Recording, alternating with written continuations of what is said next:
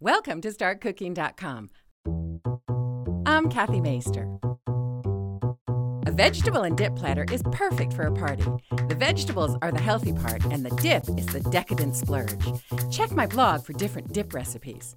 Today, we're going to use hummus for dipping the vegetables. It's a dip made from chickpeas, garlic, lemon, and olive oil. You can buy it ready-made at the grocery store. It's often found right next to the salsa. Choose vegetables you like in any combination. Be sure to wash all the vegetables before cutting them.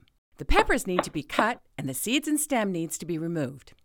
Cut the peppers into strips about the same size. Not too big. We don't want any double dipping. The different colored peppers actually have very distinct flavors. The red ones are the sweetest. We need to cut off the ends and peel the carrots. Always push the peeler away from you. Otherwise, you may be peeling the skin off your knuckles as well. Now cut them into about 2-inch pieces. These are still a bit too big, so let's cut them into strips. Celery either comes as a big bunch or as celery hearts. Either way, you have to wash it and trim the ends. Then cut it about the same size as the carrot sticks. To store the celery, you could leave it in the plastic bag that it came in or wrap it in tin foil. It should last about 2 weeks in the fridge. Don't wash carrots or celery until you're ready to use them. Cucumbers need to be washed and some need to be peeled, but not these small pickling cukes. They just need the ends cut off and then sliced into strips. It's traditional to serve pita bread with hummus.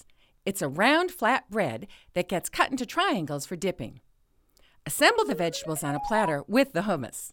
If there are any leftover vegetables, wrap them up in a baggie, and tomorrow add some lettuce and you'll have a great lunch. Enjoy! For the ingredients you'll need 1 container of hummus, carrots, peppers, celery, tomatoes, cucumbers, and pita bread. For the equipment, you'll need a cutting board, a vegetable peeler, a paring knife, a kitchen knife, and a serving platter.